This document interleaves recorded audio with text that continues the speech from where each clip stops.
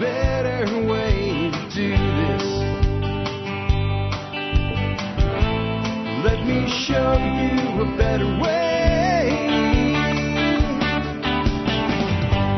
You don't have to be another face in the crowd. And we are live. Welcome, folks, to episode 3309 of the Survival Podcast. It is my great pleasure to have Geoff Lawton on the show. Haven't had Geoff on as a guest in quite a long time, but he spends an awful lot of time answering y'all's questions for the expert council, which we all really appreciate. Geoff, thanks for joining us today. I know you had to get up early because it is tomorrow already where you are. It's the afternoon of the day before here. Yeah, my pleasure. I mean, it's a cool morning here in subtropical northeast Australia, and we've actually at last got a little bit of cloud, so it won't be quite so cold tomorrow morning. But we've had really clear skies, which means cold mornings. Sure does. It's great to be here. I'm glad you're okay with my expert podcast questions. I had a bit of a spell a couple of times, and I had to hit you with a waterfall. Yeah. But I always try and make it if I can. Yeah. Don't mind at all. Well, you're a globetrotter, so, you know, they're going to have background noises at times. I appreciate that you always make time to do it. On that, just for people that maybe are tuning into their first episode of this show or first one with you on it, can you tell people just a little bit about your background, who you are, and how you got into doing permaculture? I've been involved for a long time. I first came across permaculture in 1980 in Australia. So it only became a taught subject in 79, and it was a small movement to start with because Bill Mollison, who founded it, only allowed people to teach who'd already taken the design course. So it was building momentum, and it hadn't got to that exponential function sort of acceleration it's on now, where everybody seems to know about it. And everybody's interested in getting sustainable design. So I've been involved from very early, in the early times, and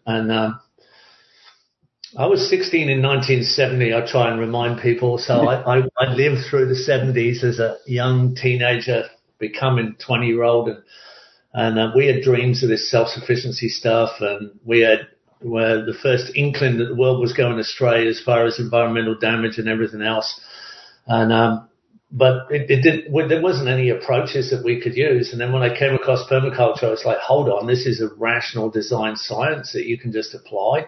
And if it works, it's gonna take off. So I just invested, what time I had in it, and it took off. And 8 years later, I became a teacher, which is a huge amount of time compared to what people do now. I mean, I get people teaching very quickly now. And then once I started teaching, I found I had a natural ability to get people active. I was interacting with Bill Mollison, the founder, again, because he'd moved closer to my region of Australia. And he offered me work. Somehow he could see that I had some kind of ability that was worth pushing. And it just accelerated from there. And now I'm an international teacher, consultant, designer. I design eco-villages, and I'm involved in carbon neutral town planning and all kinds of major stuff, but I still design urban blocks of land. I'm very involved in not-for-profits. I've set up charities and trading trusts and charitable trusts. I have long-term projects, particularly in drylands. Somehow I've ended up in drylands. I started off in the Amazon. And then went from some of the wettest zones to some of the driest zones, like a challenge. Got one. My Green in the Desert project now is at 23 years old, and I'm still going back regularly to keep that rolling. It's been an example of value because people look at it and go, wow, if you can do it there, you can do it anywhere, which has been a very common statement. And people maybe don't realize I'm very much involved in setting up local community groups.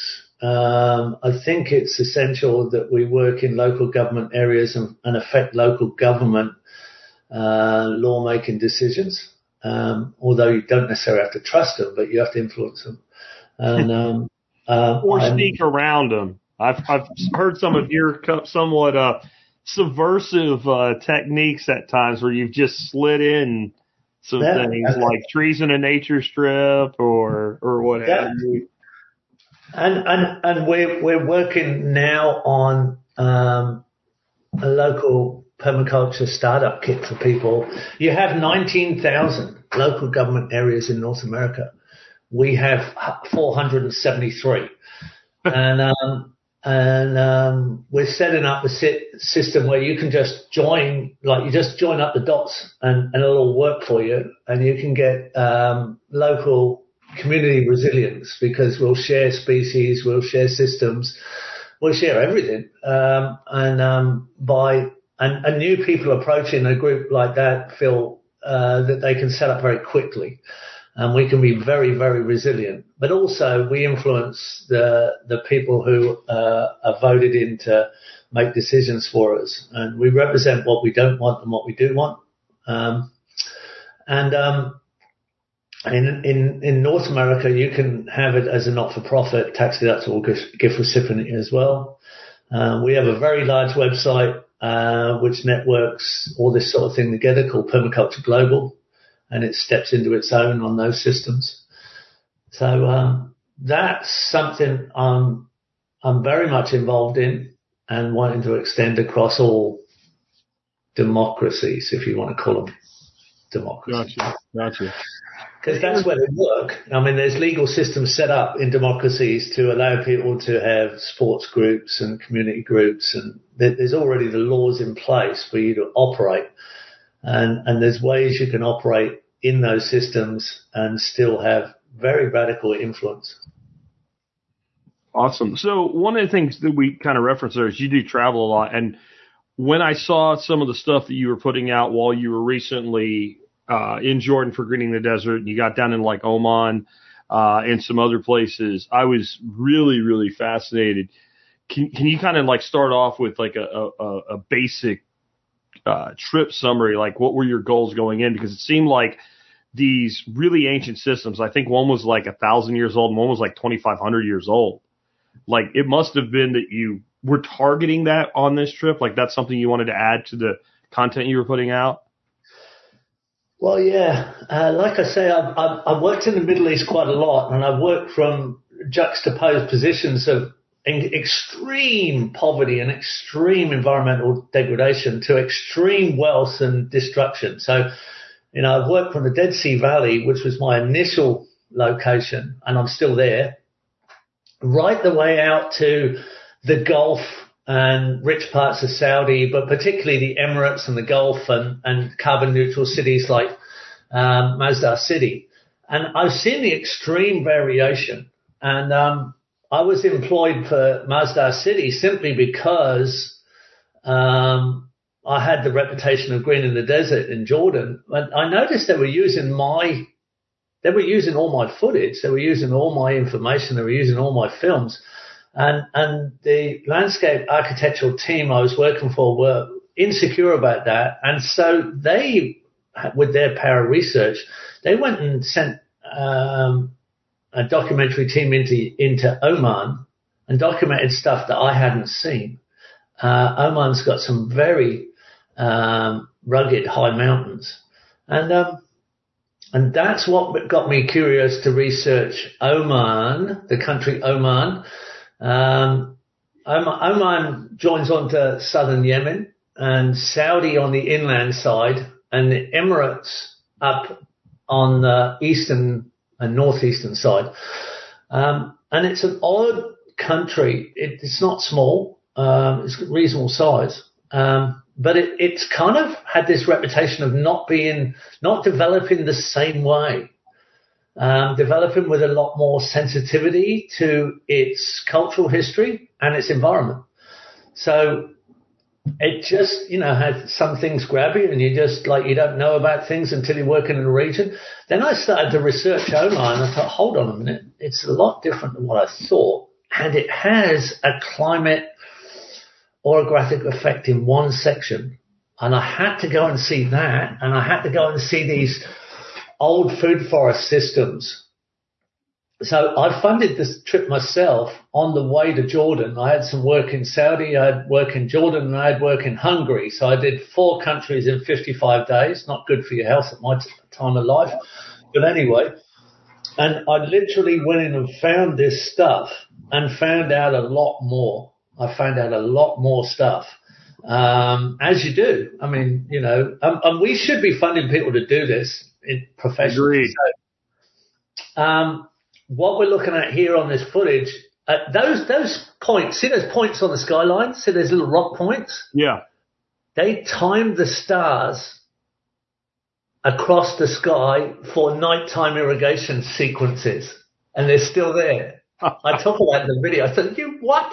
You've got these stone towers on the skyline that you can see at night, that the guys who are switching the irrigation hour by hour of you, because the stars are still there. Yeah.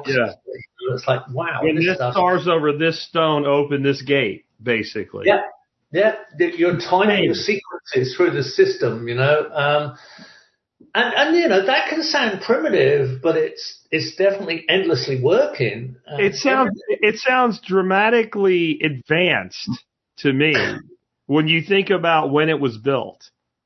Yeah, right? Well, I mean, I just picked that up because I got a tourist guide. So I employed a tourist guide to take us through all these systems, and they're nice guys, and they eventually went, what? You want me to take you where?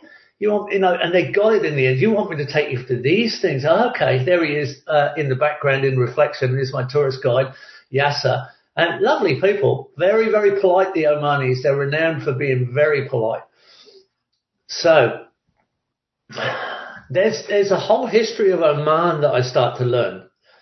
Here's a guy just doing a little irrigation adjustment on a canal to let water go a different way. So I find out Oman was not developed until 1970. They discovered oil in 1962, but they did not exploit it. They didn't know how to do it. The British helped them do it. But they kind of rejected it initially. They thought, we're not sure that we want to do this and modernize, believe it or not. The Sultan, they have a sultanate. The Sultan sort of was cautious. Up until 1970, nobody wore shoes. It was actually illegal to wear shoes. Only the Sultan's family wore shoes. There was hardly any tarred roads in the country, and there was only 2 schools, and that was for the Sultan's relations. It was really a completely undeveloped country. And yet in history, they were one of the first seafaring nations. When they got occupied by the Portuguese, they chased them all the way down East Africa in the end and all the way down the coast of India. So they had this old ability and spirit, but it's a very diverse country. There's giant sand dunes in the north, and there's these enormously rugged mountains. There are some people in Oman, they tell me, are still not contacted. Oh, wow.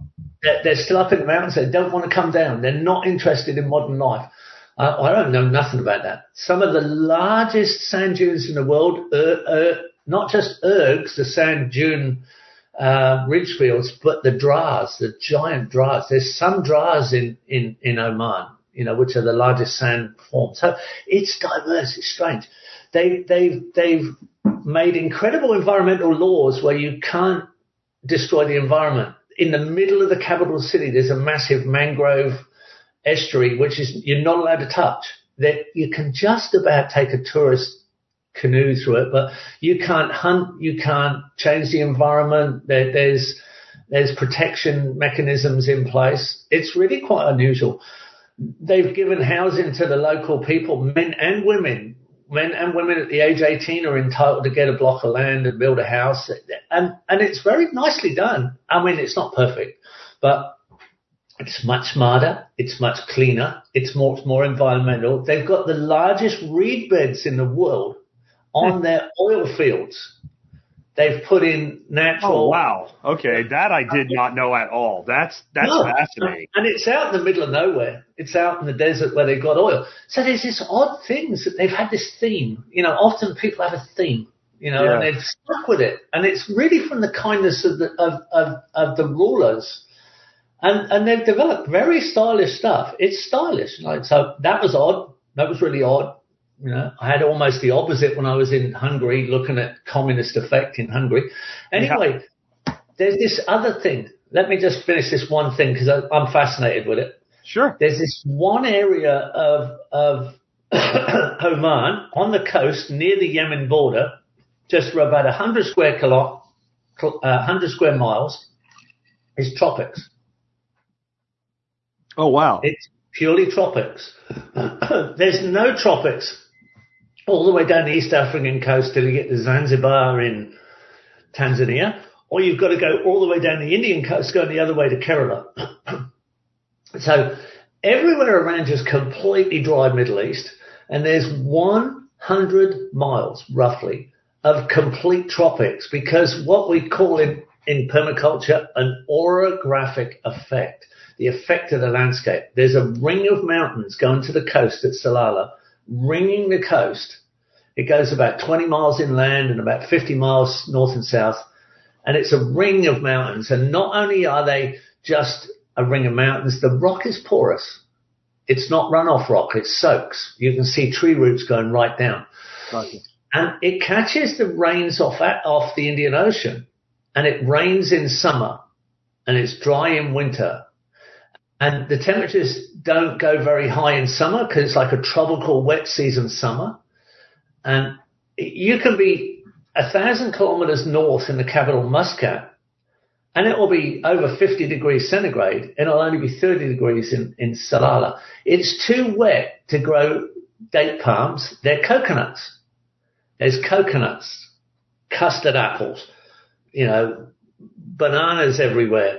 There's jackfruits and mangoes, and you could bring in a whole suite of tropical species. The Omanis have become quite wealthy, so mostly they're Pakistani and Bangladeshi immigrant workers work in this area. So when you go up in the mountains, because of these porous mountains, there's 350 springs that come down to the coast. And now it's become popular. It's just starting to become popular with people from the Gulf, the rich people from the Gulf, Arabic Gulf, coming there for summer holidays to get away from the summer heat, where they normally come to the mountains of Jordan, which are cool because of altitude. Yeah. So just from a permaculture teacher point of view, I had to see this anomaly. I just had to feel it. I had to feel it and get a fresh coconut juice and just walk around it. And I'm thinking, man, we could turn this into the weirdest bit of Arabia you've ever seen. This is tropics. This is like Bali. This could be Bali. It isn't, because they still have camels and they still have Arabic stuff. They have camels and goats and things. Yeah. But if you manage the grazing animals and control the water in a sort of Asian style, you could diversify this into the oddest thing. It looked like Thailand or something, Yeah, and then we could show people, look, with permaculture, we can do really strange things. Give us a bit of a climate, analog. Give us some strange sort of, orographic effect. And we can build orographic effects. I just wanted that one documentation of that one. And then I was up in this stuff because this was the main objective. Find this stuff. There's a mango there going past. So what they basically did was they actually took a consultancy around the first millennium in from the Iranians. The Iranians, who were Persians then, came in and showed the Omanis how to find spring water in the mountains and mine down into the spring water in the high valleys and trap it and find the springs and then dig canals underground, just slightly falling out of the mountains, and where they emerge, then use gravity irrigation systems to irrigate everything. So everything here is dropping incredibly slowly. Obviously, they've concreted this canal now in modern times, but this one's been running for 2,000 years, and the water still runs today, and they've put some nice little modern adaptations in there. It's a diverse system, shaded mostly, partially shaded by date palms. There's figs going past right there. There's little terraces that are water soak systems. It's an anti-evaporation, very low-tech very passive system. They grow a lot of animal forage because what they do is they put their animals just slightly uphill on the side of the fruit growing system. So you've got manure just above the system. You've got green material, you've got manure, and you've got high carbon brown material, which are the components for compost. So they're vaguely sheet compost in the ground. And just for people that didn't watch the video that I have playing with the sound. Sorry, Jack. That's just a sheet mulch of manure, just about that. You're going in on goat manure. Yeah. So they'll just plaster it and then soak it and dilute that manure down as liquid fertilizer. And that's their fertility. You said in the video they weren't composting it, but just for people watching this that didn't actually get to listen to it before we had you on, they see that water flowing. That water flows year-round constantly from those springs, and they may get the impression that, you're talking about tropics and orographic effect, that there's a lot of rain here. There's not a lot of rain here. It's somewhere in the neighborhood of like 5 inches a year or something, but they've channeled it from this broad mountain area with this porous rock into these fertile areas down lower. That's correct, right? The porous rock is in Salala. This is not so porous rock. Okay. But they've found the water channels. They've done water first. Let's find the water high up in that valley. Okay. Let's find the water where it channels naturally in the bottom and springs. Let's direct the spring water. And let's drop it very, very slowly. No matter how we do it, around these rocks everywhere, let's drop it so you can hardly see it moving. Then let's channel it hour by hour into passive soakage systems. And let's have a reasonable amount of diversity in what we grow, annuals and perennials. So there's fruit trees and there's crops, not just monoculture at all. Let's find level wherever we can find level and soak it again passively. They're almost like little rice paddy terraces almost. They hold water. And here we are, completely fertile. 2,000 years later, the water's still running. We've lost nothing. And we haven't really added the diversity we could. You could diversify this thing hundreds of times, and then you could make the compost a little bit more sophisticated. We've got that appropriate technology today. Easy. We've got that. That's easy. That's a no-brainer. I mean, they've just about lost this because of oil wealth. There's a flooded little paddy there. There's the water channeling for an hour down there. There was guys directing it lower down. Mm-hmm. And every hour it changes.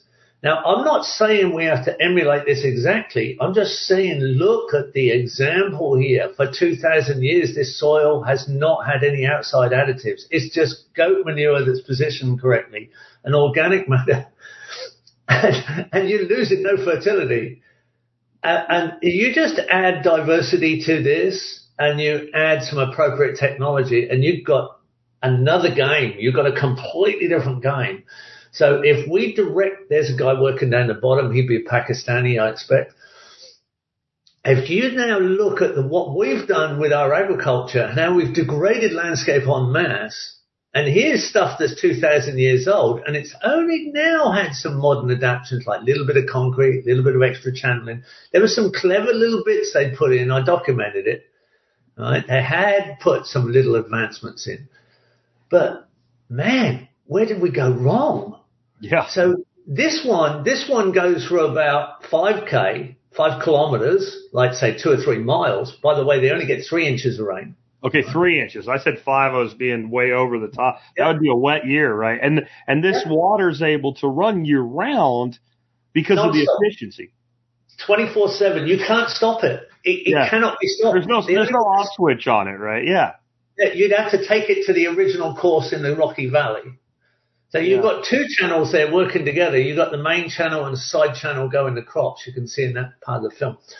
So when my tourist guide realizes what we wanted to see, he said, I know where there's quite a big one. And I said, what do you call quite a big one? And he said, there's one that's 25 kilometers long.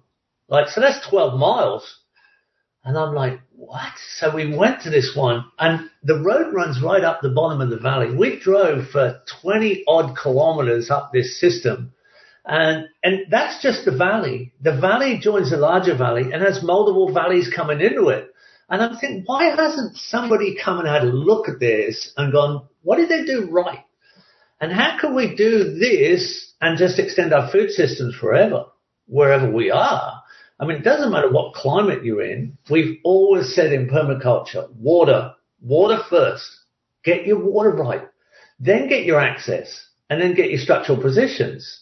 So that's kind of a mantra of approach and design. Here I am lower in the system, and the guy says to me, come up on top of this wall. I've got something to show you. There's a little staircase. So I blindly, first shot, not knowing where I'm going. I've got the camera in my hand. I'm just walking up there with the GoPro, and suddenly I come to it's like a vertical drop. Look, see how far down, and the staircase is hanging out. And I thought, well, no, the only reason I wasn't scared for you is since the video was up, I knew you didn't fall off. I was like, I wouldn't have went up there. And then the channel's up on top of the wall, so they're trying to make sure it's falling at the slowest possible rate, even when it comes to building a wall up there. So these are like downscaled Roman aqueducts. Like when I looked at that one that's on the screen right now, for those that are seeing the video version, it looks like one of the giant aqueducts the Romans built in Europe, except it's on a smaller scale, and it's basically like this little miniature river that they created. And when I saw this, Geoff, I was blown away. This is what I was like, I got to reach out, I got to get him on the air again, because this is the kind of thing that, I mean, we can learn from. Even if we, like you said, even if we don't do it the same way, it's not going to be an exact emulation. Like if you don't learn from something, when you have people that have been growing food in a place for over 1,000 years without degrading their land, if you don't look at that, you don't care about solutions is the way I feel, because they've, even though you look at it, you go, we could tweak some things, add some diversity, improve things. They've done something right to have a civilization be able to feed itself this long without falling apart. There's not a lot of examples like this still around. Well, I kind of feel like a big game hunt and going around and shooting specimens before they go extinct. Okay. It's like, if I don't get this photograph, this could go extinct.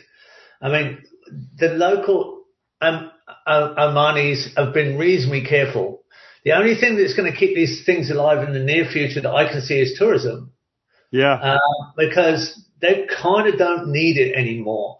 And I thought, if I don't get this, I might not be able to get it. So there's been a few things. I've even searched Google Earth for some things. I've seen things have flown in and then tried to research stuff. It's like, I just got to get this. So if we've got it in the camera, we can prove it was there. Otherwise, you're trying to explain things you're not sure that, is this real? I mean, did that actually happen?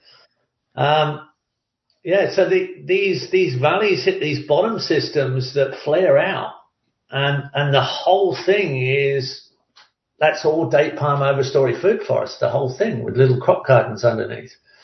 And I've got 5-star hotels wanting this as their landscape architecture now. I'm wanting this, people are wanting to say, this is trendy. We can attract clients to this. Well, I don't care.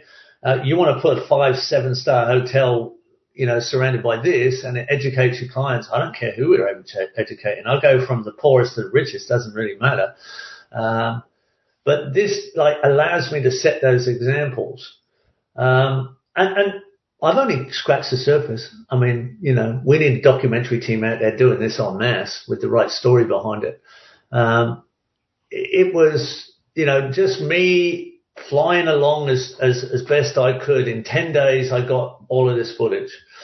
And I'm just glad I was able to get it in the can for people so they can see it. No, it's pretty amazing. What I wanted to talk to you about, though, so we look at this, and I hear from people all the time they want to buy what they call junk land out in West Texas and all, and everybody watches videos like this, and they're going to transform it, and this is an incredible amount of work. But kind of when I looked at it, one of the things I took in with my mindset was, so we could emulate the water capture and flow using swales, but there's a massive catchment area creating these springs that's not fertile, right? If you look at the images when this particular reel started, it's this massive amount of green, and yet if you look on the sides, it's no trick. Like everything else looks like straight up desert. And so how would we go about emulating this? Because this has like a unique setup that, okay, then you find that setup and you harness it, and every setup's going to be different. If you were trying to emulate this somewhere else that didn't have maybe the orographic effect, how might you design something like this? Well, luckily they had the whole landscape to choose from. Yeah. And they set it up around tribes. So this is actually a tribe. The tribe still controls this particular shot we're in now. But I was just in California yesterday afternoon online, because I design online with LiDAR. And I was in Monterey, California, and they had 2,400 acres of catchment, leading to 300 acres of flat. So that was an example where we're gonna direct 2,400 acres of property. 99% of it is going to be directed water systems towards 300 acres of flat. Now, last week I was in Texas, in southern Texas, and I've never been to this part of Texas, in the Chilean desert. Okay. Right down the bottom, pretty remote area. And the couple had taken my online course, and they'd lived in Arizona, and I had to ask them a few times, did you really want to buy this? Did you know what you were buying? Because it's a very rough bit of ground, and there's not a lot of services in this particular local government area. And they said, no, we actually wanted to buy this, and we want to show an example. And it was like, okay, I haven't got people who are misguided here. They're not bought something they didn't realize. They realized what they were buying, and it's not that much feature in it. But immediately you look at it and you say, okay, forget everything else. What's the optimistic part of this land? Where's the bit we can catch? What's the contour line that directs the initial design action? And just in the short initial 90-minute consultation, and like I said, a lot of it was verifying that this is actually what they wanted to do, and they shouldn't just sell it and buy something else. They were, no, we really want to do this. Okay, I found the line. Even on a LiDAR map, talking to them across the internet, I found what I think is the line that, okay, this is probably the best planning line, and I legitimize why. And I said, go out and photograph this. Go out and photograph that. Our next meeting will be verifying my initial thoughts. Now, anything we do can increase and increase and increase the potential. You just need to drill down and focus. If you don't own the whole catchment, well, you don't own the whole catchment. That's Sure. The way the government's surveyed the damn land on us. But anywhere you are, you can find ways to enhance the situation so it starts to go in the right direction, starts to improve. And I'm always surprised. I've very rarely come up with one that I think I can't do anything with this. There's nothing I can do. And that's never happened so far. Obviously, one then thinks, like, if you know what you're looking for, before you buy, maybe you can go, look, there's this big lump of catchment out there. No one's got any interest in it. They don't realize there's hard rock sitting right above you and all that water's coming towards you. Now, I can read that. I can teach people to read that. Now, maybe those are the ones to buy. I used to do permaculture development in the early days where I used to, a friend of mine, Paul Taylor, who's passed on now, we used to go out and look for land that could be developed because there were dams, there were pond sites, there were swell sites, and there were things we can do mainframe development. And we used to go out and put ponds in, swales in, driveway, house site, nothing else, green it all up with cover crop and sell it for a profit. And It was a turnover. It was flipping a property with a permaculture adapted flip. But those same properties would have been a good purchase if you want to live there. Likewise, you could look at this stuff. You could look at dry lands and go, look at the rock catchment. Some of these shots, I'm showing you debris in the trees where the flood comes through. And I actually show you how they've put modern adaptations to adjust the flood. You can read the flood. You can read the debris. People are shocked when I can see flood in deserts because a desert's a flood waiting to happen. Yeah, I learned that from you long ago, that when you design in a desert climate, you're designing to a flood. It's the complete contradictory to what you think it is. Because one, you have to deal with the water when it comes, but two, you have to harness and harvest the water when it comes, because you don't get a lot of water through the year, but you get a lot of water in a few events because everything runs off. People are always underestimate it, and I tried in Quail Springs, Warren Brush's property, Quail Springs, up at Cuyama Valley, and I was advising them on gabions, and they were making little gabions with little rocks in cages, and I was like, when that flood comes, this is going to do nothing. It's just going to get swept away like a broom. You need giant rocks in this thing, and it's got to be another scale. And they'd never seen the flood. Well, when the flood did come, it just swept it all clean. But if we'd have put the right gabions in, we could have flicked swales out like shock absorbers on your suspension system. If you don't have shock absorbers in your car, it does nothing but bounce when you hit a bump. Yeah. Right? If you put shock absorbers in, you get a smooth ride. You can never stop the ride. It's always going to be a wild ride when you get a flood. Running across stuff like that, it's going to be a wild ride. But look at the shock absorber they put in. Look at that. That water's going to hit water. It's almost an acre of pond. Now, it's not sealed. They just put a long, wide gabion at the other end and directed water either side of the valley. It's it's going one side or the other side. It's just bloody rock. I mean, it's such a simple thing that they did. That's the top of the system. And 25 kilometers, 12 and a half miles, let's say, downstream, it's still rolling before it hits the main valley. For 25 years, I had to time-lapse this because it was too far to walk, so I just put time-lapse on and walked. Each one of these is a bathing pool. There are bathing pools all the way around for people to wash or take a bath. And above this, to our right, as I'm walking now, there's the goat pens with the manure that almost rolls in, but they direct it. It's like, this is so simply low tech, and it's held fertility. It's like, so I just kept rolling, and just think, well, let's see what this comes out like. It's okay. It gives you a bit of an idea. I could have just kept walking for a few more hours through the same thing. Now, these systems, one of the things I thought of when I looked at it is, do we need to preserve like the knowledge of this as you've documented? But I also wonder, like, the people that maintain these systems, I'm sure they know them intimately. But if a system's been around 1,000 years, you've upgraded it, you added a pipe here, you learned how to run it. Do the people that run these systems today, would they have the knowledge to build another one? Or is that a different thing? Like I can train somebody on how to run I can have a farmhand come in here and run end to end of my farm, but they can't necessarily go make one. And 1,000 years is a long time. Like, do we need to really be focused on like capturing the engineering knowledge of this low tech system? And then we could talk about adding stuff to it or what have you. We could diversify it now, but there's inherent knowledge. I think it's in their DNA a little bit because it's many generations. But the old people know how to do this who are just still alive.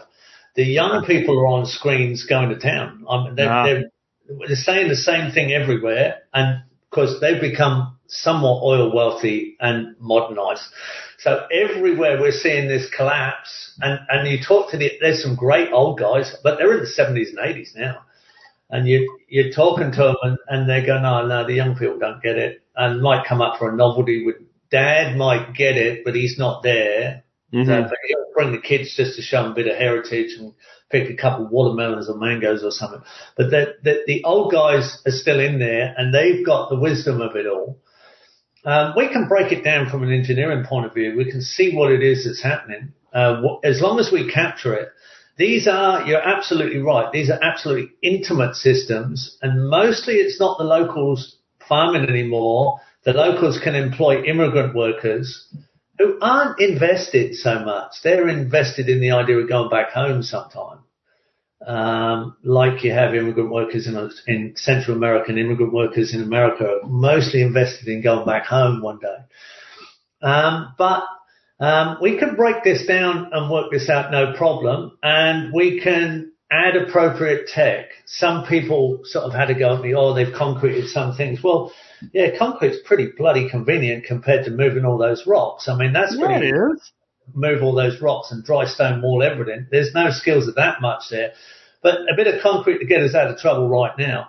Then they've put in polypipe, like plumbing pipe, which I found fascinating. I documented a section where they've got right at the headwater, they could actually take the water sideways through polypipe by a little kind of small barrage dam at the top of the system. Now, that's obviously quite new.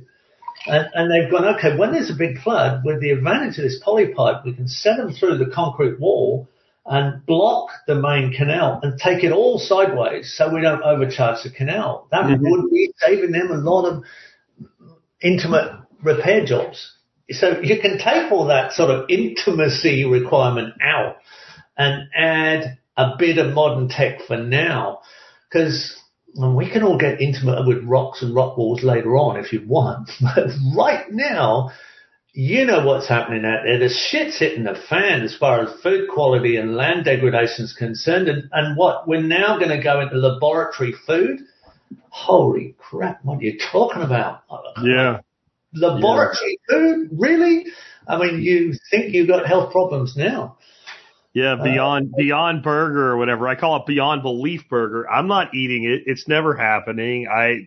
It's We've not got a real mammoth food. burger now. The DNA from a frozen mammoth mixed with an elephant has been made into a burger, and no one knows what it tastes like yet. But it's like, you worried about control. I know some of your audience worried about control. You put it all in the laboratory, and then control what you're eating. As long as they don't make it illegal for us to grow our own food, I don't care if they make food illegal to sell. But let's not. If you start making it illegal to grow your own, there's going to be two types of humans out there: the wild ones and the ones in the Matrix. Yeah. What happens? Yeah. I'm already feral. I'll go full wild in that standpoint. I'll be running around in a loincloth somewhere in the woods, and you won't get me out. That's not happening.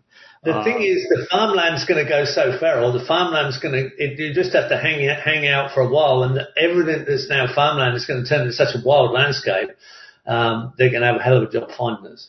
Well, they've definitely taken a lot of really great land and degraded it to the point where it's not productive enough for their methods anymore. And that may in time spell opportunity, because we can recover land. These were way easier places to grow food than what we were just looking at. And with the techniques we know with permaculture, we can regenerate those landscapes amazingly fast, especially if we start bringing animals into the system. And that's one of the places that there is a segment of the permaculture community that really doesn't want to use animals, kind of full on vegan, and also more of a, not just vegan, I don't care what people eat whatever they want, but almost like a militant vegan, we have to free the animals or whatever. And to me, and I think I've heard you say this before, you're not going to restore these broad scale systems without bringing animals into them, because they're part of, animals belong in these systems. We hear this stuff today about, we have too many cows or whatever. There used to be 50, 60 million bison running around in North America. And before the Younger Dryas ended, we had megafauna in North America. We had sloths the size of elephants. And so these animals, those cows go, they're going to speciate in something like a bison anyway. Yeah. The animals will come back whether you like it or not. I was just in Hungary, where we've got a new project, and Hungary is very similar to inland North America, like Wisconsin, Minnesota. It's Central Europe, long way from the ocean, cold winters, warm summers, much, much, much cheaper labor force and hard-working people, and they've been ex-communist since the Berlin Wall came down in 1989, and then they were freed from communism, but not from the very strange communist development in their villages. But there's ancient stuff. There's ancient empire there. So we've got a wonderful project. We've got lots of land, tons of fishing, so much freshwater fishing. And we went, I've just got to tell you, because you know this stuff, I'll send you a photo. We went catfishing for giant catfish, and my daughter, 13-year-old Latifah, caught a 50-kilo catfish. That's a 120-pound catfish. Oh, wow.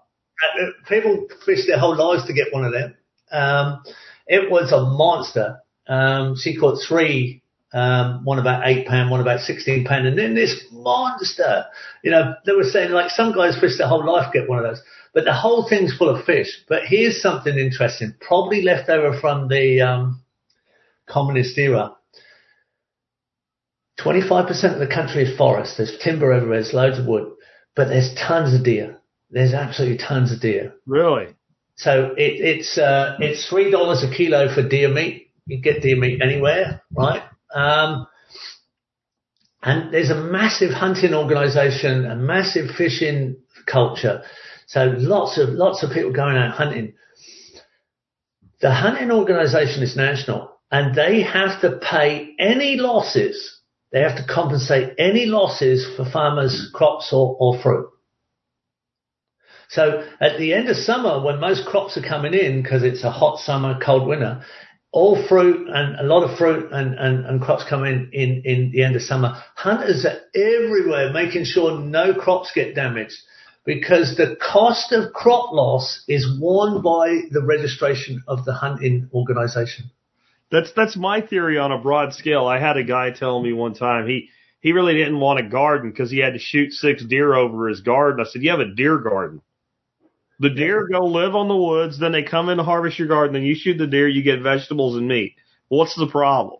And it's just a broad scale version of that. I love that. And I think if you look at our natural history as beings on this planet, we've always been both scavenger, cultivator, and predator. Like that's what humans are. That's our natural niche. We just have this giant brain that lets us adapt in such a way that we have to take some level of personal responsibility as we do that, because we can be like locusts. I was watching a documentary. I don't even remember what it was about, but it was just showing container ships going in and out of one harbor. And I was like, oh my God, we're like locusts on this planet. But I also at the same time, I was thinking, but we don't have to be. There's just so much. We've designed shipping containers to arrive just on time. Yeah. 1 minute late and there's a problem. And then COVID made them 3 months late and the whole world went down the can. Yeah. We're very clever in that we've designed this super efficiency, but it's totally vulnerable. So these guys in Hungary, they've gone in the wrong direction, but there's ancient systems there where there's very, very cheap land. People don't want land anymore. Our organization's bought lots of land. But there's these funny old systems. It's every bus stop in Germany has an apple tree planted next to it. Oh, wow. It has to have. It's the law, right? If you have a bus stop, you have to at least have one apple tree so people can eat apples while waiting for a bus. Like, what a crazy thing. Like, I've never seen that before. I want to see that funny little things you see, and like that whole area, like where Hungary, Croatia, all that whole part of Europe is, I don't remember who I heard this from, but there's still some of these systems left that they're like pond-based systems, but they drain a pond and they plant it and they graze it. And then the other pond has like young fish in it. And then the other pond is like grow out that season. And those ponds revolve around and they're sealed with the manure from the grazing animals and then rolling over to a glue seal every season that the dry pond ends up flooded. Yeah. And like that's the type of thing. Like I think actually Seth Holzer was talking about that. It was like there's only a few of them left that are like that. And I just wonder how many gems like that. Like you said, you're like the big game hunter going to document this stuff before it's gone. We were in those ponds and we're working with earth movers there who are actually building new ones. So they're real fishing culture. They got some of the best fishing tackle I've seen, and I've never seen the brands. It was 1/10 the price it is in Australia. I actually bought some back. And I always research fishing shops of new tackles and stuff. Yeah. But our guys there are working in Iraq. Our team there are some of the main lead teams in Iraq, and they're good engineers. And we're working in Solomania, the last place that last stronghold of ISIS. That's where we're working in Iraq. And recently we've built 300 chicken tractors in Iraq. Oh, wow. We've got them all lined up like in a car park. They're all really solid. They're all solar powered. Doors open, doors close. We've got electric net fences. With all people, we've got the European Union of Churches funding our work there. We're going in from Hungary with mostly Hungarian staff, good, strong workers, brave people, and going out there and fertilizing the desert in Iraq from Hungary. So it's kind of weird what's going on. I mean, you just grab what you can grab as it happens, but I never saw this coming. And I didn't know I was going to go to Hungary and catch huge fish either, you know, and eat lots of. No, you're like me. You're a fisherman. Like that's wherever you go, let's fish. Yeah, well, I'm lucky. My whole family, my wife and daughter nagged me to go fishing, which is good. Well, if you ever get to Texas, I told you I'll take you out with the catfish guides and the white bass guides. We'll make 2 different days of it. You were supposed to be here at Bastrop. I was all excited. I spoke at the same event that you did virtually, and then John's like, no, he's not. I'm like, dang it, because like you mentioned Latifah is like 13 now, and that just seems ridiculous to me. Because the last time I saw you in person was in California, and she was this little thing you were holding in your arms. I'd say she was 2 or 3 years old, something like that, maybe, you know. It's been about 10 years. She'd nearly hold me up now. Mind you, I had to help her with the rod on that big catfish. It was like hooking onto a small horse. Yeah. But, so the thing is, like for everybody's, to bring back to the audience here, it's still exciting. After all these years, you're still finding wondrous things about this planet in landscape, in living systems, in people's cultures. I met old ladies in Hungary that I was so impressed, like, you know, 80-year-old lady next door growing all her own vegetables, you know. There's old people in Oman who are running those ancient systems. The knowledge is still there. And we need to grab some of that while we can. We need to set up local information networks, community groups where we grab it and we share it and we don't centralize it and we don't monetize it much. We just give it away. We get, you know, if we want resilience, we have to share this stuff real fast, you know, because if everybody has it, then no one's going to make, you know, ridiculous amounts of profit out of it and greedily lock it all up. Yeah, and it's a delicate balance. And I want to start talking about your site, Green in the Desert. Before we go there, though, I do have some videos from one of your walkthroughs on it. That plant you just saw there has been a godsend, that sea purse lane. Wow, you ought to look that one up. But you'd mentioned like bringing hotels and stuff like that, and I think some of these places that are these ancient places, that is the solution. You know, when they figured out like they were trying to conserve all these different game animals that were in danger of extinction in a lot of Africa. Well, when they started bringing hunters in, and hunters paid lots of money to hunt, then the people that lived there saw a value in preserving the asset. We have a ton of exotic game in Texas, and the reason it's maintained, and these are animals like oryx and things like that a lot of it came from Africa, is because there is this people with money and that want to experience it pay to go there. Or the parks in Africa, people pay just to go drive through and see these animals. And I think it's kind of the same thing, that maybe some of these areas are in desperate need of some level of tourism, because then, like you said, these people that like, I don't really need it anymore, maybe they'll see more value in preserving it and learning about it and protecting it, because I'd go hang out in a place like this. I mean, that's a part, let's switch to kind of greening the desert. That's a part of what you guys do here. Like, this is a place people can go and just be there and see and learn from it. Yeah, this is an experience for people. They go and dip their toe in the water. I've got a dog alert. Roll. I'll be right back. Just go. Yeah, this site here is an Airbnb where people can actually sleep in a straw bale bedroom. You're running on solar power. You've got grey water running on reed beds, and you can check it out. It's not smelly. It's fertilizing the system. There is traditional landscape. So there's traditional systems as well as appropriate systems married to it. So we've brought in assemblies of plants that make this a unique oasis, although it's an oasis. The assembly of plants is quite unusual in traditionally. Jordan didn't have what Oman had when we were shown before. It didn't have that culture whatsoever. But this assembly is a functioning system completely. You can feel it when you're in it. You can feel the shade. You can see the diversity.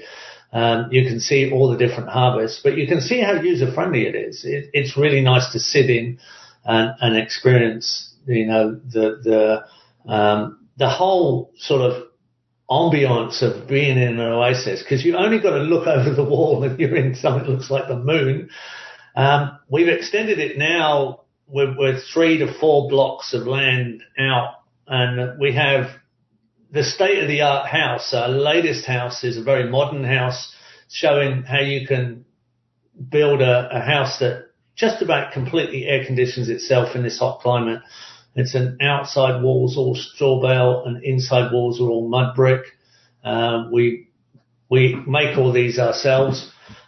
We've got people now who are really experienced in this because it's been 20 years and we've refined it. So they're very beautiful buildings. They're not just functional. They actually are very comfortable and very modern and attractive. And people are all over it. They just love it. The modern house, it might come up in a minute. It's just coming up behind this shot.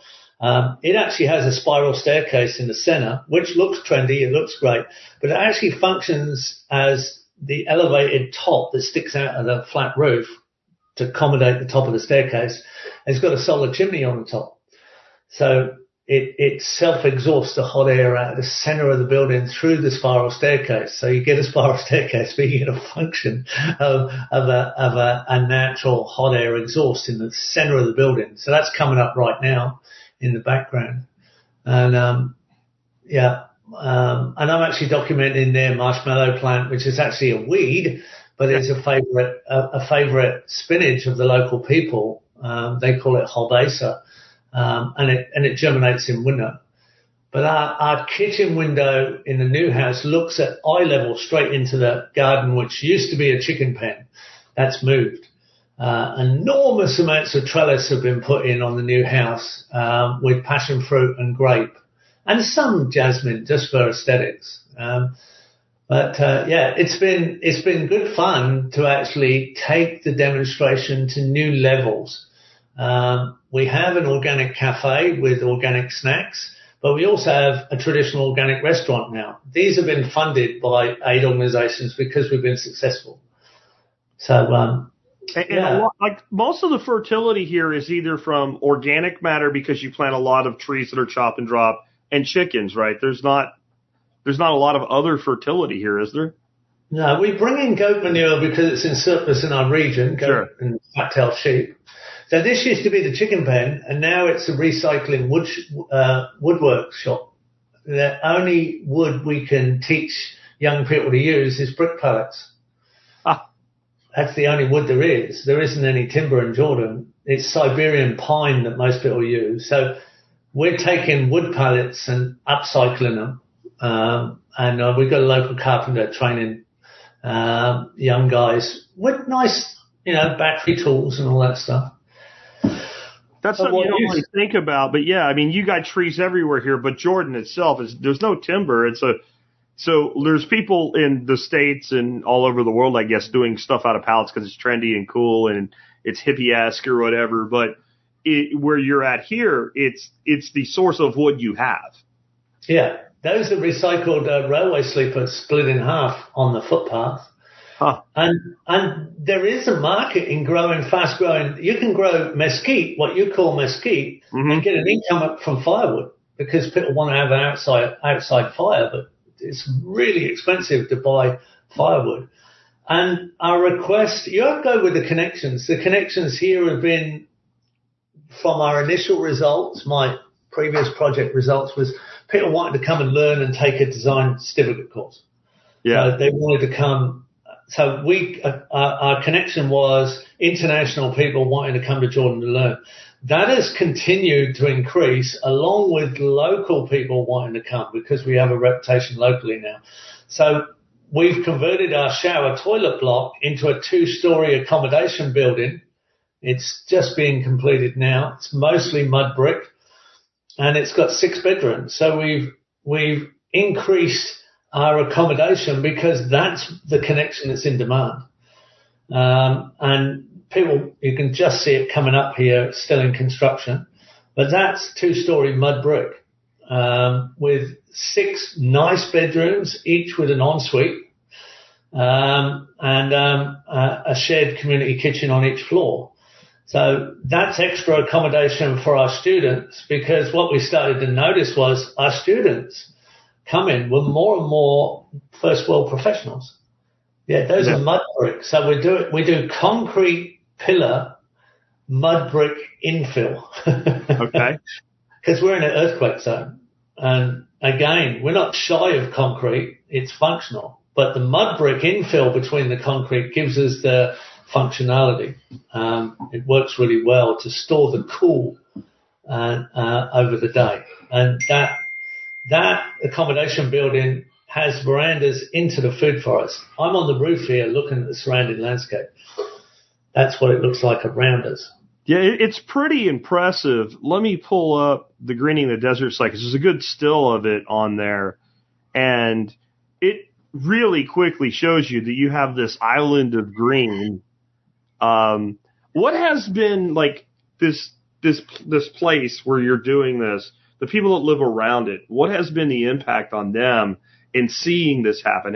It looks like, at least in the background a bit, there's a little bit of something going on directly behind that site where there's some trees and all. Are others starting to go, hey, maybe we need to do this too? Because I know, like, when I started doing everything here, my neighbors all of a sudden were out planting trees. It's like contagious. They're very much in a stress situation.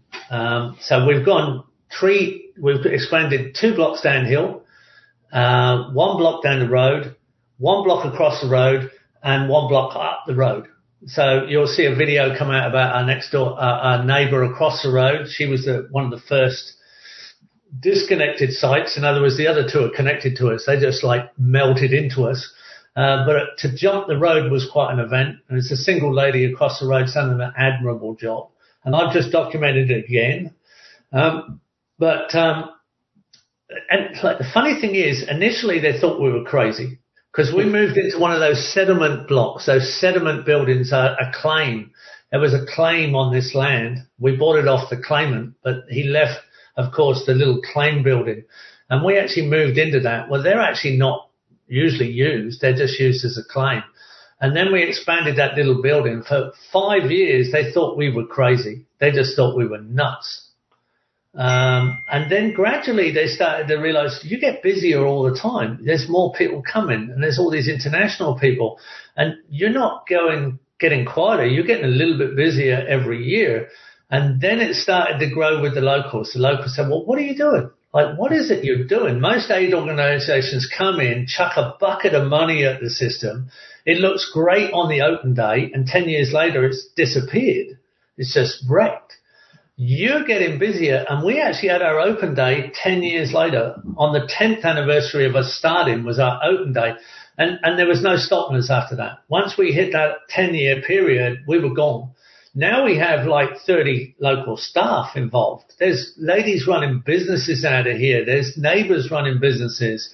There's people running Bedouin breakfast. There's people making craft material. There's people running nurseries. We've got projects all over the local suburbs funded.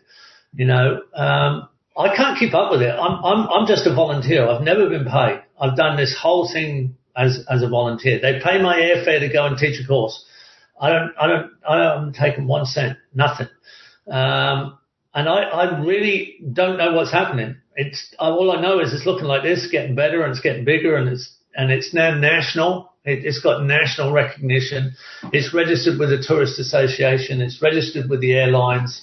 It has a complete permit to operate. Even the royal family members come and visit.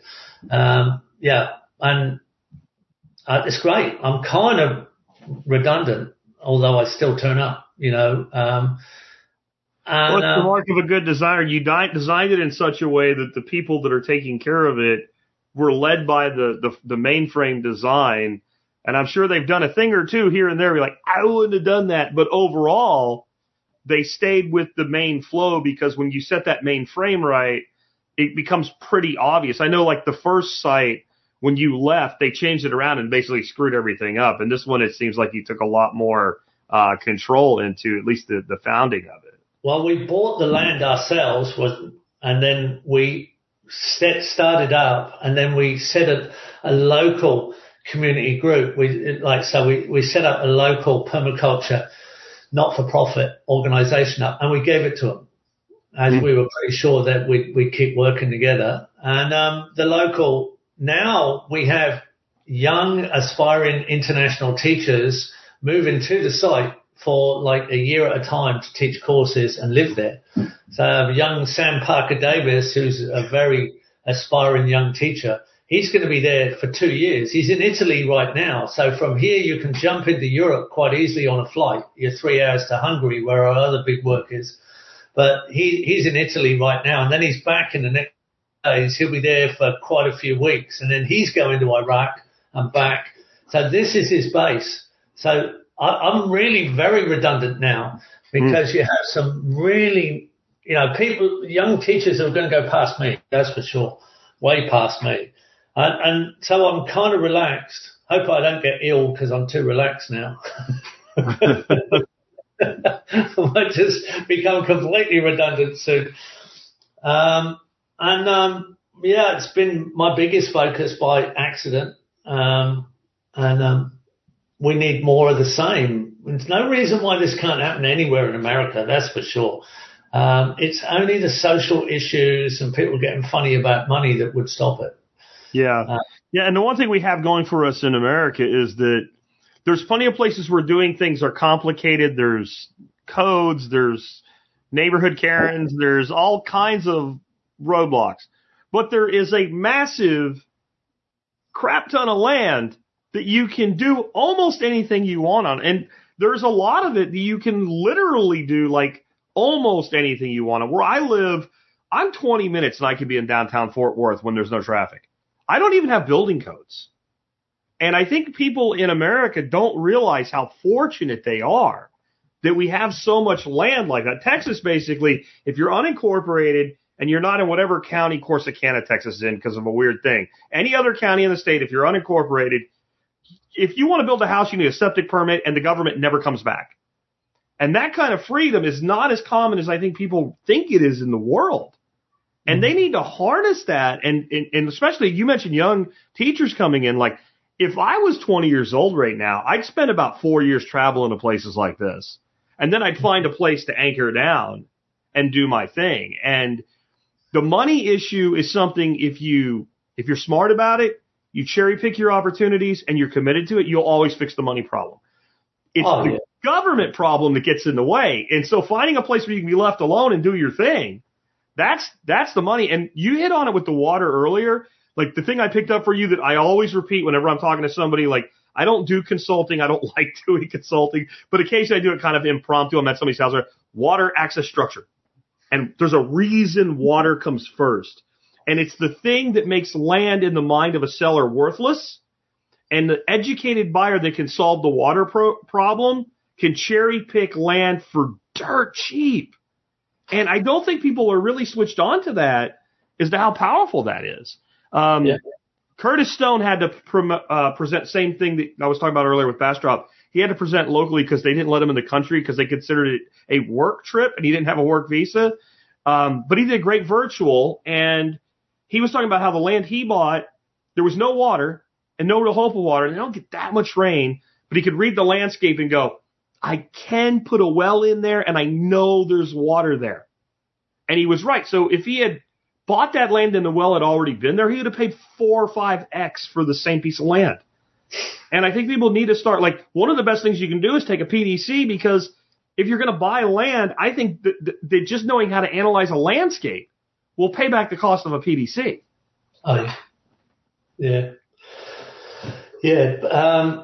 I listened to a little bit of Curtis because I was late. They were late. I was on time, and then I had to listen to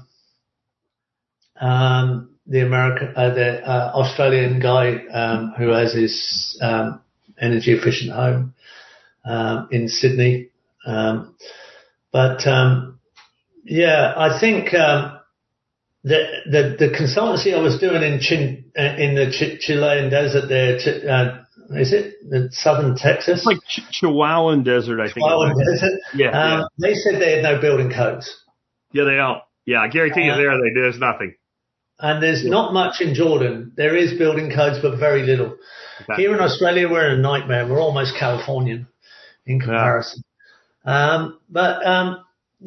I mean, my online business is an American business. I'm registered in America. Because it was more sensible than registering in Australia. So I don't think I can get refused a visa anymore. So I think I can come in on because I have a registered business, and my business partner is a Harvard lawyer, so I can probably work that. And I'm wondering whether it would be popular for me to come and do a speaking tour or something. So it would, and you have people on the ground here that can hook that up. I'm just saying, that is not a problem, Geoff. I can stack people in anything with you. So I'm just happily. We probably could do it in the summer or something like that. You know, we could get something going where I just come over and do a few that are worth doing, because it's not that hard. I can actually land in San Francisco or LA an hour before I take off. It works for you going. It works for you going east, and it works against you going west. It's always worse going home, but you forget about that on your way. At least you're in good condition when you get there. You've gained an hour. I mean, we could do that. If your audience wants to give you a response on that, let us know, because I don't mind where I go. I do like the South. I like the people of the South, but I don't mind tipping the people up near the Canadian border either. Yeah. I'll just say the weather here is best about now and going back about 2 months. You know, it gets, well, you spend a lot of time in the Middle East, so what we call hot, you might not really see, but it gets really hot here by like July, August in this place. Like I made a joke one year that a couple hobbits came and threw a ring in my backyard to melt it. Like it's pretty scorched earth, you know. We don't get humidity though in the summer. We get our humidity now. So it's dry desert-like heat in the hottest time of the year, but it's you got to make sure if you're doing a workshop where people are working, you got to hydrate them or they'll pass right out on you. You get all these desk jockeys and stuff coming in to do work, and you're like, you put your staff on them, like watch. And one of my rules, even when we do the fall stuff here, is if somebody tells you to drink water, I don't care if you don't think you need water, drink the water. Because we've never had anybody pass out, and I've seen it on like construction sites and stuff like that. It's kind of brutal heat, but I'd love to have you come over here. It'd be awesome, and I guarantee there's people in the live feed right now that would show up. I don't mind the heat. I hate the cold. I can't stand the cold unless you go -10. Okay, and then it starts to get drier. But my daughter's never seen snow, so she's really keen to see the snow. But normally heat, no problem. Heat we can handle because we just deal with it here. And, of course, working in deserts. I was cold in Hungary, so they gave me some really great hunting trousers and jackets, which I brought home with me. I'm wearing them now in our winter, overkill. Yeah. But, no, let's look into it. We can do it. No problem. It's a quick flight, really. Let's. I've held you for over an hour, so let's let kind of wrap up here. But let's give kind of some promo for some of your stuff. I mean, one of the things I think everybody should do here is get over to your website, and you have several of them, but in particular, I'm talking about discoverpermaculture.com. There's a 4-part masterclass series that you can take there for free. And stay in touch with Geoff. Definitely get on his YouTube, things like that. Is there anything you got coming up that you want people to know about, or anything you want to add in here where people can get more information? Well, believe it or not, I am teaching a face-to-face PDC here at Zaytuna Farm in Australia. Right now? No, in the next few, I think it's, I don't know, you'll have to look at the website. I don't do schedules, but I think it's June or July. We're here. We're doing one face-to-face PDC in Australia, and we're doing one in the Middle East. Okay. Right? So there are 2 face-to-face PDCs I'm doing, one here and one in Jordan. I think the one in Jordan is October, and the one here is June, July. Otherwise, we'll be releasing our online course again pretty soon. I haven't got a date, I'm afraid, but our online course is pretty special nowadays because we've stacked it with more and more function and more information. And you only have to see the endorsements to see what people say about that. It's an 18-week cohort course where you take it every week for 18 weeks. It's very, very specially done. It's a very special event. Those are the main things. I mean, otherwise we share as much as we can on Facebook and Instagram and YouTube. But Zaytuna Farm has one course a year that I teach. Other teachers teach otherwise. And Green in the Desert has one course a year that I teach. Otherwise, other teachers are teaching. And that's it. I'm trying not to do so many face-to-face courses, but they keep talking me into it. The online courses, I can see from the online courses the results of the students. I can see. I mean, there's no other testament. What do the students do? How quickly do they become teachers? How quickly do they become good professional consultants? And the online course is way ahead on its ability to educate. But you don't get my sense of humor. You don't get me being silly and playing up and mucking up and admitting that I'm not always right. Everything's pretty good on the online course. It's a very serious education. But we're in a serious world. One of the things I've lifted from you when I do presentations or anything, I've kind of lifted your clapping in, your 1, 2, 3, and you get everybody to clap, wakes them up.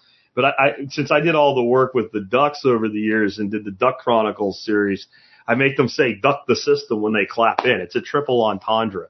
But I always give you credit for that when I do that, right? But I do have a few questions for you we can hit real quick, kind of lightning round style before we go. K-Bonk says, any sites in South America you're considering for study or development? Well, you haven't been to enough continents, Geoff. You need to add another one. I spent quite a bit of time. My first course overseas was that I taught was in Ecuador. I was teaching with the late Scott Pittman on that course in the Amazon. And then I worked with Ali Sharif, who's also the late Ali Sharif, in Peruvian Amazon with the Shipibo Indians. That was amazing. I'd love to go back and do that. And then I was in Guatemala with Ronnie Lecajot in Lake Atilan. Again, never been back. They just took off. I did some courses in Costa Rica. I did some courses in Mexico.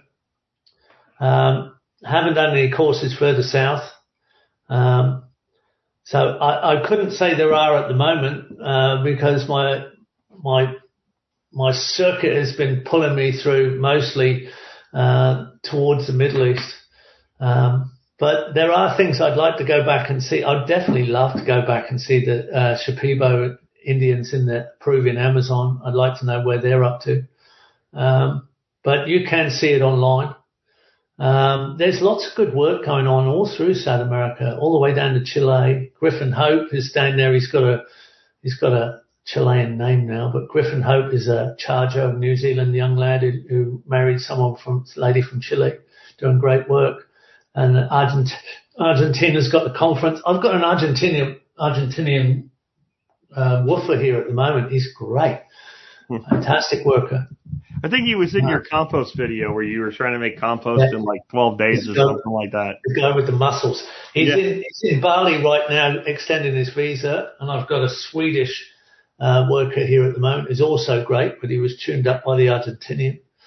But yeah, I wouldn't be against it. Big place. Just the word South America. Yeah. It's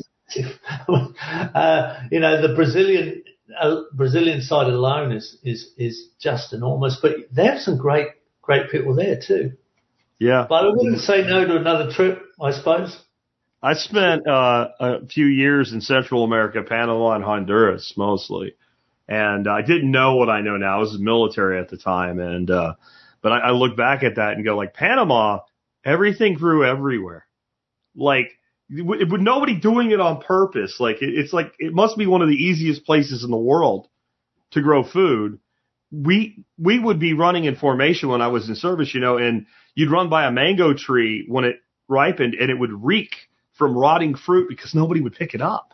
Yeah. And it was because they were everywhere. Like the little kids would be in the streets I don't even know what the proper name for them. They called them mamones. They were like, they looked spiky, like a big, like looked like a sweet gum ball, except they were like 3 times as big. You cracked them open, and it looked like a white plum in the middle with a seed. And the kids would sell these giant bags of them for like $1. And the only people who would buy them is the Americans that were in service down there, because you'd pay them $1 to go fill a bag up. It was everywhere. And there was food, like we used to fish in Gantoon Lake. I know you've been there, but if you've never fished for peacock bass, that's why to go back alone, man. Peacock bass are like largemouths on steroids with genetic mutations, massive, and they're stupid. If it shines, they'll hit it. And it's hard to even understand. And you would see people hungry in those places too, and you're like, it was almost like there was a disconnect between you're surrounded by food that you don't have to do anything for except go get it. I mean, street vendors would sell these giant mud crabs steamed on, for like $1. And it was like, I kind of missed that opportunity to learn from it, because I didn't have any, all I was a kid that had a garden, garden homestead. I didn't know anything about permaculture back then. This is going back to like 1990. And it's in a fascinating part of the world. It really is. Yeah, very large rainfall. There's hardly any dry sections in Panama. There is an area that's a little bit drier. I haven't been there, but I've been next door in Guatemala. But I've had students ask me about Panama because they're from there in the online course. I mean, you don't get a break. Your day length is 6 till 6, and every day you've got to put some work in because it will grow like crazy. Yeah. But people aspire to get, like rice and pasta. They aspire to have modern processed food because that's what they see on television. They don't realize they're sitting in absolute abundance. Yeah. And it's easy enough then to actually process that food to have even more nutrition. So it's a matter of setting up systems with the right design, assess, design, implement, establish and allow it to adjust, and then just long-term maintenance. I mean, it's the same in every climate, actually. It's just different sequences through the 12-month seasons. You can be in people, Eric Tonesmeyer in Holyoke, Massachusetts, where you get 2 foot of snow every year, trialed 300 perennial vegetables, food plants. 300 perennial food plants, and settled on the best 200. Well, you get 2 foot of snow every year. Obviously, you're only growing for 6 months. You've got 6 months off, but the 6 months you're growing, you're doing some pretty long hours, but you're making sure you're storing and processing food. It's like Richard Perkins goes on about latitude 60 in Sweden. Yeah, sure. With a 90-day growing season, 120 days maximum, I'd like to have 200 days off as well. But I know in that 120 days, he's working 18 hours. Yeah. And it's light for 18 hours too, right? And then you have time to write a book. Why don't people write many books in the tropics? Because you're working every day. Right? You're not working long hours, but you've got to stay on it, because turn around and the weeds are doing 1 meter a minute. Yeah. And that's a lot of organic matter where, you go into a cold climate, you get a lot of storage in the soils, but you can't miss the season. You've got to get that season dead right. A little bit of appropriate technology, a few glass houses, things that start things early, finish things late. It's just horses for courses. So I often say to people, what do you aspire to do in this landscape? Do you know this climate? That's what I said to the guys in this Chilean desert. It's like, do you know where you are? Do you know what you just bought? And they did. I said, okay, great. You know what you bought. All right. Now I'm designing something where you're going to realize this is probably what you're going to get. You're not expecting to get something you're not going to be able to get. That's where people go astray. It's like, let's really understand what we're going to get in this particular climate and landscape, and then let's go for it. We can create abundance anywhere. Doesn't matter. Like, don't expect the wrong thing. Well, I appreciate you getting up first thing in the morning. I know you were already speaking before this at 6 in the morning, so thank you for doing that, Geoff. I appreciate you being with us today. As I've always said, the door is always open for anything you ever want to come on and talk about. Just let me know. And I want people that are listening to this live to know that the audio, again, this is unusual for my show. Usually the audio is out 30 minutes after the video. because I had you on late in the day, this show will run as an audio podcast tomorrow. In that audio podcast, there will be links to everything that Geoff has that we talked about today. And there's a link to find that when it goes live. It'll be like 8 o'clock in the morning, our time tomorrow. That'll go out. And, cause I got work to do. It's my growing time, right? So I got to get out there and do some work myself. And I did hear my wife get home while we were talking. So I'll get that up tomorrow. Geoff, thank you so much. And if there's anything you want to say before we sign off, you have final word. No worries. Like, if people want to hear me or want me to go over there and do a visit, let me know. Let Jack know. Yeah. All right. Yeah, I can stack them, bro. We'll do something. With that, guys, take care. I will catch you Monday with a new show. Are they gonna bail you out or just run you around? They said you should have a house the American way. $1 down, $1 a month, and you never have to pay. There's a better way to do this. Let me show you a better way. You don't have to be another face in the crowd. You don't have to live the way they tell you to. Make your own way, the others will follow.